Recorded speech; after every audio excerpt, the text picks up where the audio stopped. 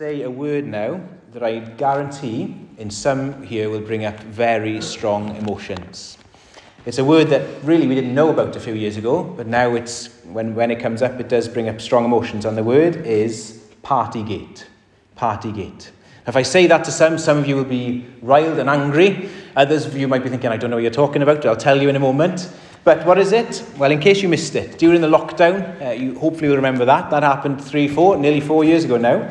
Families, we were told, weren't we, to stay away from our families and friends. We had to isolate from other people because the laws were coming from Downing Street and they were telling us what to do.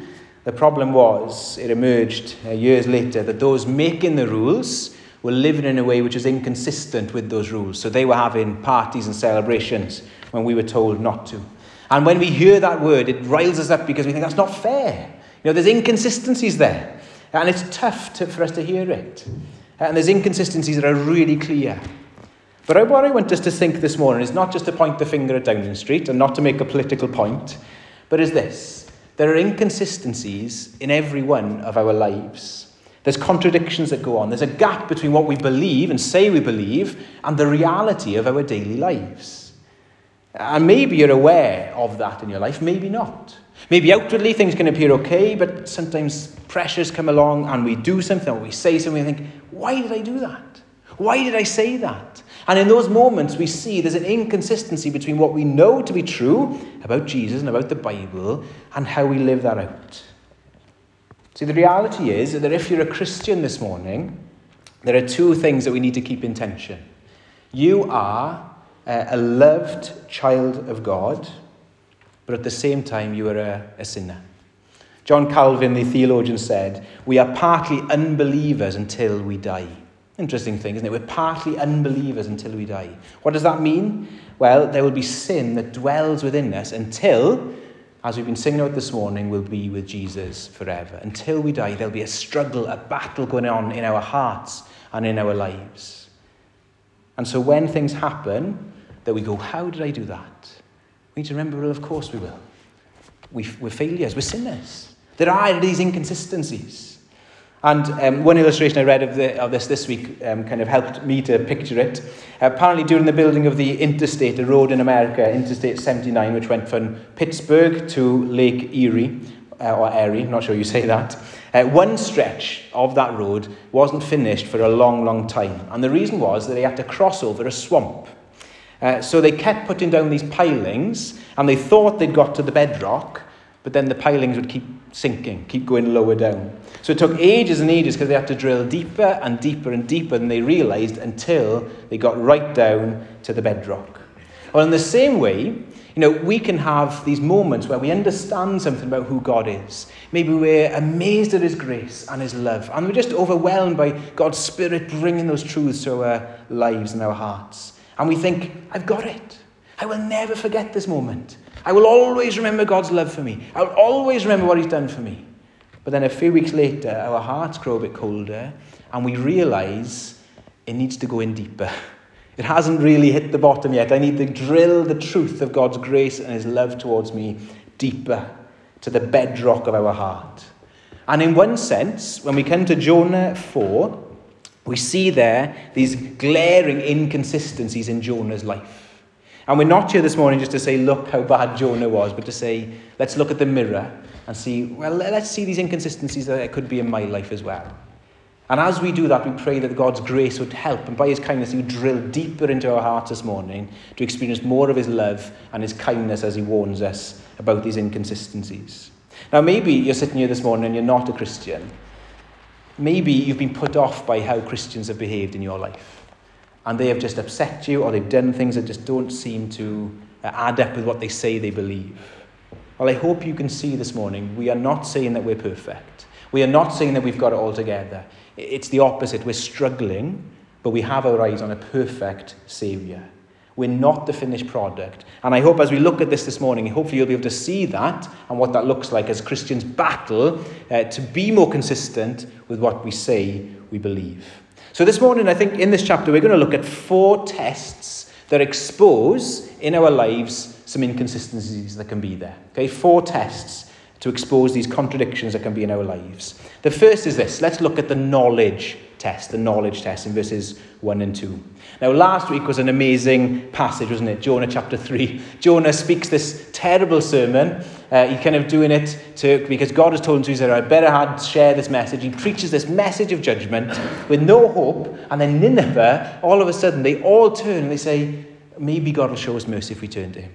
They repent. They turn to God. And God shows wonderful mercy and grace. And we see this life change, this amazing moment in Nineveh where God does this amazing thing. But how does Jonah respond? Look at verse 1.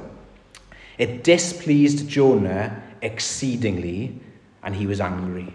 And he prayed to the Lord and said, O Lord, is not this what I said when I was yet in my country? That is why I made haste to flee to Tarshish. For I knew that you are a gracious God, merciful, slow to anger, abounding in steadfast love, and relenting in disaster.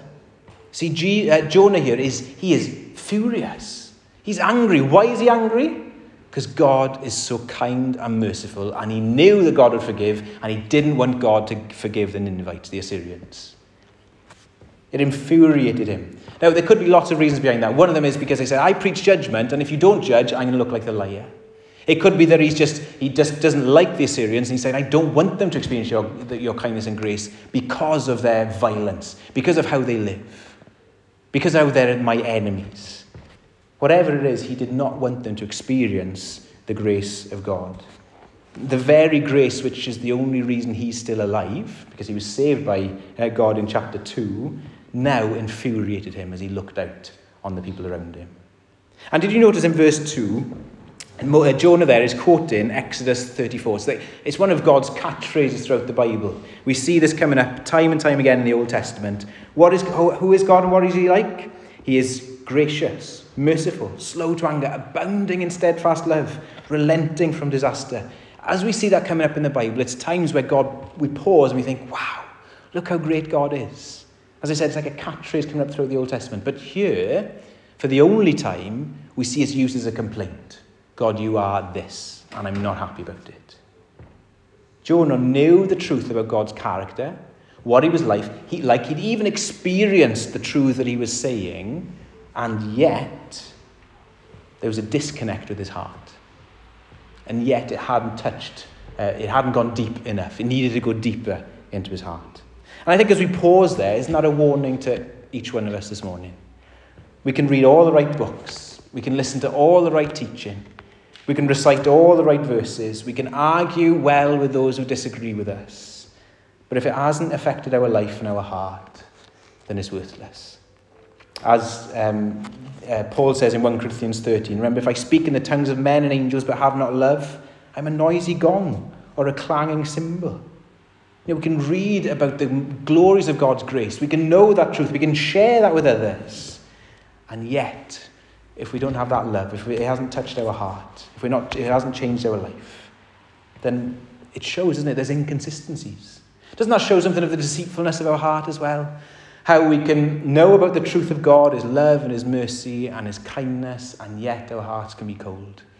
This morning, I don't know about you, but that makes me want to say, Lord, help me.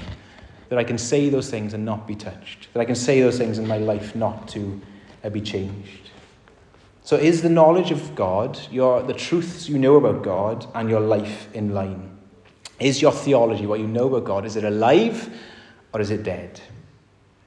Now, maybe this morning, just as a test for that, we could write down some things that we know about God, about the gospel maybe. What do we know about the gospel to be true? Well, we could say this. We could say, well, God loves me. We could say, He's saved me, He's died. Jesus died in my place. I'm rescued. I'm forgiven. I'm going to be with him forever. And we can write those things down as kind of a fact sheet. This is what's true of the gospel. But when we say it, it can just mean nothing to us. Just leave us cold. This morning, let's pray that we see the context of where we've been so that those truths can actually thrill us again.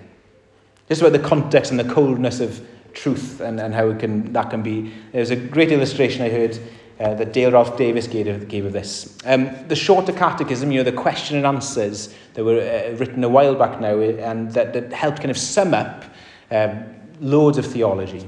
One of the questions, question 37, is this.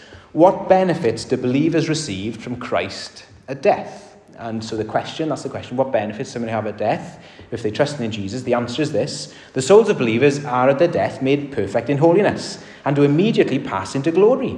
And their bodies, being still united in Christ, rest in their graves till the resurrection. And we think of that, great, that's true for a Christian. But Dale Ralph Davis said this story. He said, John Rabbi Duncan, who was a preacher in the 1800s, his wife died, and he had to go and view her body. And so as he stood over her lifeless body, he didn't say anything except to repeat the words of the catechism. And he repeated it with this thrilling solemnity. So let me read the answer again in a different context. What benefits do believers receive from Christ at death? The souls of believers are at their death made perfect in holiness and do immediately pass into glory, and their bodies, being still united to Christ, rest in their graves until the resurrection. Do you see there's a difference between a coldness of knowing some truths and then seeing it in the context of, wow, this is what it means. What does it mean this morning for you to be a Christian? God loves you. He's accepted you in Christ. He has saved you and you are safe with him. He's died in your place. You are rescued. You are going to be with him forever. And that is true. And that is glorious. And we deserve none of it. Let's see the context of the theology of the truth.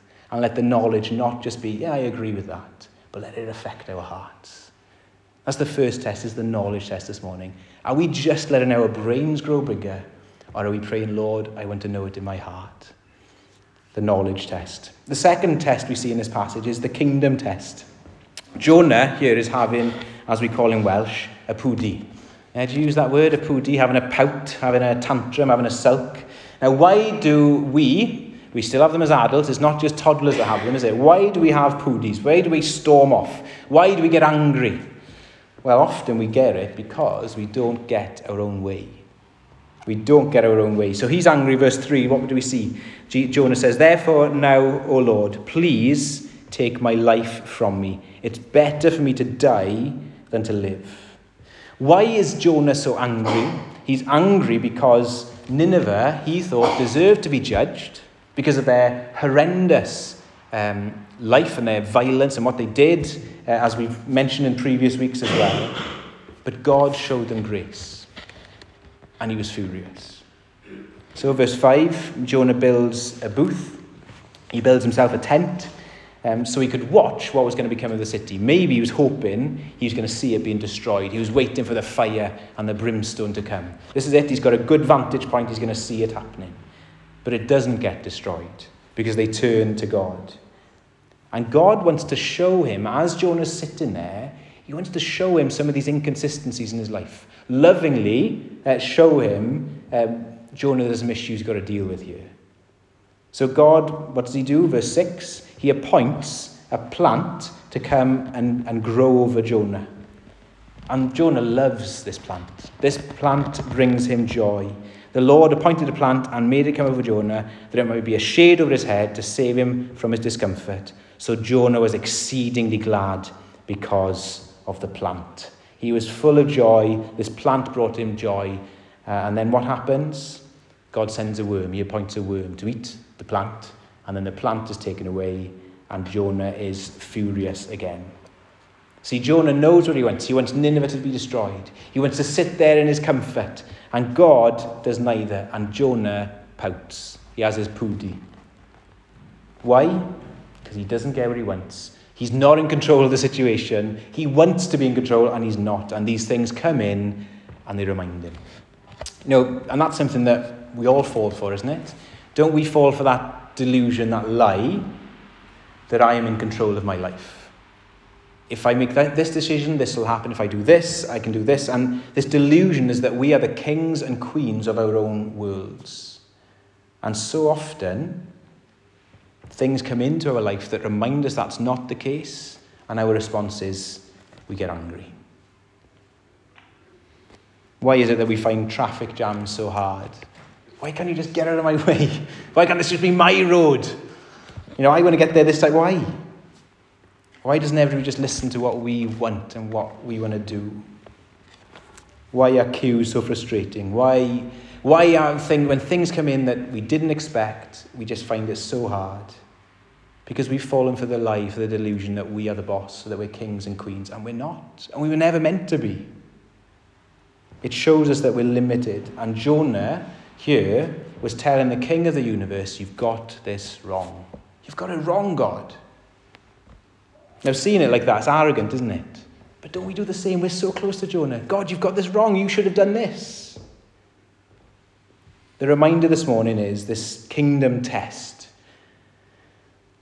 is the reminder that we're not the Lord of our universe. That place is reserved only for God and God alone. And actually, when we remember that, our lives are designed for us to submit to him, to live beneath his lordship. It's too much for us. When we put ourselves up as lords, that's when our lives become full of anxiety and worry, because we're trying to control everything, and we can't, because only God can. He's the one who loves us and cares for us, and he wants us this morning to submit to him again and say, God, I'm handing it over to you. Forgive me for how I've tried to run my own life. So this morning, let's submit again. Let's bow in our hearts to the King and say, Lord, it's over to you. I can't do it. That's the kingdom test we see here, just exposing these inconsistencies in our lives. So the knowledge test, the kingdom test. The third thing is the joy test. So God wants to expose and show Jonah lovingly what his heart is. And so he gives him this object lesson. As Jonah's there sitting, waiting for the best view of Nineveh to be judged, he's sitting in this tent, and God appointed the plant. Now, it's the same word we remember that God did with the fish. He appointed a fish to come. And then we see that word coming up again, that he appointed a worm. Just God's control. He's in control of both, the biggest fish you can think of and the smallest kind of worm. He's in control of it all. He's the Lord over everything. But the result of this plant was Jonah was there in his comfort, and he was exceedingly glad. The only time we see Jonah, the grumpy prophet, the only time he's happy is when this plant comes along. But then God takes it away. Verse 7, God appointed a worm to attack the plant, that it withers, and Jonah's devastated. His joy is ripped away. In verse 8, it's better for me to live than to die. Again, he's just saying, I don't want to go on. I just don't want to be a prophet anymore. Do you notice the happiest we've seen Jonah in all the book is here? And what makes him happy? It's not that a city repents. It's not so much that he's saved and his life is saved from drowning. It's when a plant comes up and covers him. And so the challenge for us as we kind of think about this joy test this morning is, what is it that really gets us excited? What is it that really fills us with joy? It's really, God is so kind to us, isn't he? He gives us so many things that are good gifts for us to enjoy. And we're supposed to enjoy them. He wants us to enjoy them with him. But so often we get so excited about things that we forget about God. And so we enjoy the gifts and we forget the giver. And we don't get excited about him, we get excited about what he gives us. And the reminder to us this morning is, if the gifts are so good, just imagine how much greater the giver is. What is it that gets us excited? What is it that we get most excited about? Thinking as we come up to Christmas, are we more excited about Christmas than about actually who Jesus is? There's lovely things about Christmas for us to enjoy, isn't there? But let's remember that we get to worship and enjoy that Jesus has come to save us and guarantee our salvation for us. He's come to do that. What is it that fills us with joy? What is it that fills our excitement? What is it that gets us up? What gets us out of bed? And as we see that, I think we can probably see in each one of our hearts ways in which our joy is often not found in Jesus, but is found elsewhere. As you think of kind of giving somebody a gift at a Christmas morning or birthdays, if the focus of that gift is from the person receiving is only the gift and they ignore the giver, it's a sad state of affairs, isn't it? Because the giver wants that person to enjoy it. But I want you to enjoy it because it's from me. In the same way this morning, let's remember God is the giver of good gifts. They're signposts to him. And we're supposed to thank him, enjoy him. Now this morning, what is it that thrills our hearts? As one person put it, little souls make little pleasures big. But big souls make little pleasures small. The bigger our soul, the bigger we are thrilled with who Jesus is and what he's like. That's when we can be satisfied in him. But if our souls are shrinked up and small, then little joys will seem bigger. Let's pray this morning for big hearts to see the joy of Christ, to enjoy who he is and his greatness, so that the gifts he gives us fit into place, and that we don't live for them, but we live for him. What gives us joy this morning? That's the joy test. So we've looked at the knowledge test, the kingdom test, the joy test. The last thing is this, the love test. The love test. Now, God asks a question in such a wise way. Now, sometimes questions can expose and can get to the heart of things in a way that nothing else can. So Jonah is furious about a couple of things here, isn't he? What's his question in verse 4? The Lord said, "Do you do well to be angry?" Jonah, should you really be angry about this? And then when the plant dies, again he says in verse 9, "Do you do well to be angry for the plant? Do you do well to be angry for the plant?" As we go on and read verses 10 and 11, the Lord said, "You pity the plant for which you did not labour, nor did you make it grow, which came into being in a night and perished in a night. And should not I pity Nineveh, the great city, in which there are more than 120,000 persons who don't know their left hand from their right, and also much cattle?" He's saying, Jonah, you're getting upset about a plant. You're getting angry about a plant. What about the 120,000 people down there you're looking at? Can you see here, Jonah, there's a problem with your love. You're loving something more than something else, and it's not right. It's not right. Now, before moving on any further, isn't it good for us to ask that question to ourselves? Maybe you're angry in your life. Maybe you're hurting or bitter about something. Let God ask that question as a wise kind of counsellor this morning. And he says to us, why are you angry? Do you need to be angry? Is that worth getting angry about? So often we can be so kind of stuck in the moment, and our worlds can seem so small, and this one thing is getting us angry. And God is saying to us this morning, do you need to be angry? Let that question search our hearts this morning, and maybe God can expose and show us that actually there's freedom from that anger and that bitterness in him. Are you seeing it in the light of his majesty and his greatness, his wisdom and his kindness, his justice and his grace? But what can Jonah do? Well, again, we realise we're a bit closer to Jonah in this moment than we realise, aren't we? As one writer, I think it's Paul Tripp, put it in when he speaks about Jonah. He says this: are there a group of people that you would rather see judged than saved? We can be a lot like Jonah, can't we? Is there somebody you think, I don't want them to be a Christian? Or if they came into church, you'd feel really uncomfortable. You think, well, they shouldn't be here. You see the danger? We can be a lot like Jonah. We can get excited about the wrong things and not love those who are lost. As we look around our valley, our heart should be aching for people of my stake, for everybody. There but for the grace of God. We can't look down on anyone. If he saved us, it's by his grace, and he can do that for others as well. For Jonah to change, there's going to have to be sacrifice here, isn't there? Self-sacrifice. He's going to have to say no to what he wants and yes to what God wants. And so this morning, as we ask that question of the love test, as it were, what is it and who is it that we're loving? Are we loving, and do we have eyes to see as God does the lost? Or are we loving our comfort and where we are more? See, these are challenging words, aren't they? And as we finish the book of Jonah, as I said, it would have been really nice to finish Jonah in Jonah 3, where there's like kind of this revival. It's like, oh, great, happily ever after. But no, we're exposed to Jonah's contradictions. The encouragement is that it was probably Jonah that wrote this. He wants us to see this, wants us to learn from it with him.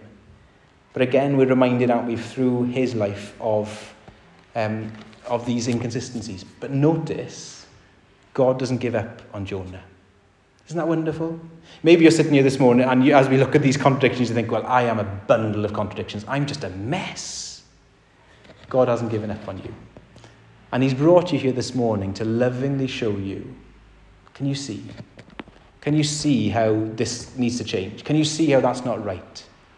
And he's not leaving you where you are. And that is God's love and his kindness to you. It's uncomfortable. It's not nice. But as we thought about in other parts of Jonah, it's like the wound of a surgeon, where he comes in and wants to cut out what's dangerous and what's unhelpful. So what is God showing us this morning? What is he bringing up in your life that's inconsistent, that's not holding together? Situations that might be painful, that God has brought in, but he's brought that in and he's showing you things about your heart and life that need to change. Well, there's only one place we can go to finish the series in Jonah. And Jesus himself told us that he's the greater Jonah. And there's so many ways in this city that we see Jesus is so much better. And when we feel like a bundle of contradictions, and when we feel, God, I am a mess, what are you going to do with me? And maybe we feel like giving up now. You think, well, where do I start? Remember the greater Jonah. Remember Jesus. See, Jonah sits outside the city that he turned to look at it and he hated it. What do we see of the greater Jonah? Well, Jesus went outside a city that hated him. And he didn't condemn it. He prayed for it. And he wept over it. Jonah was outside the city waiting for judgment. But Jesus himself was dragged out. He was hurled out of the city to face our judgment. Jonah was sitting outside the city saying, my will be done. My will be done. But Jesus willingly went out the city because he'd already said and prayed, not my will be done, but yours. And Jesus did that for self-righteous bundles of contradictions like me and you. He loves you that much. Keep looking to the perfect Jonah, the perfect prophet who didn't run, the perfect prophet who stayed. Keep looking there until, as we think on his love for us, our hearts melt and we are amazed that he would bother with us. And then the contradictions come apart. Then we start to say, the knowledge of Jesus can't stay in my head when he's done that for me, who failed him so much, that he loves me. Then it goes to our heart. How do we submit to a king? But when we see what he's done for us, then our hearts say, yes, I want to serve him, the king who gave his life for me. How do we find joy in him that is everlasting? We remember what he's done for us and how he, the greater Jonah, did all of that in the gospel for us. How do we love sacrificially when we see he has given his life sacrificially for us? We look on the cross, we look on Jesus until our contradictions and the bundle of them are pulled apart.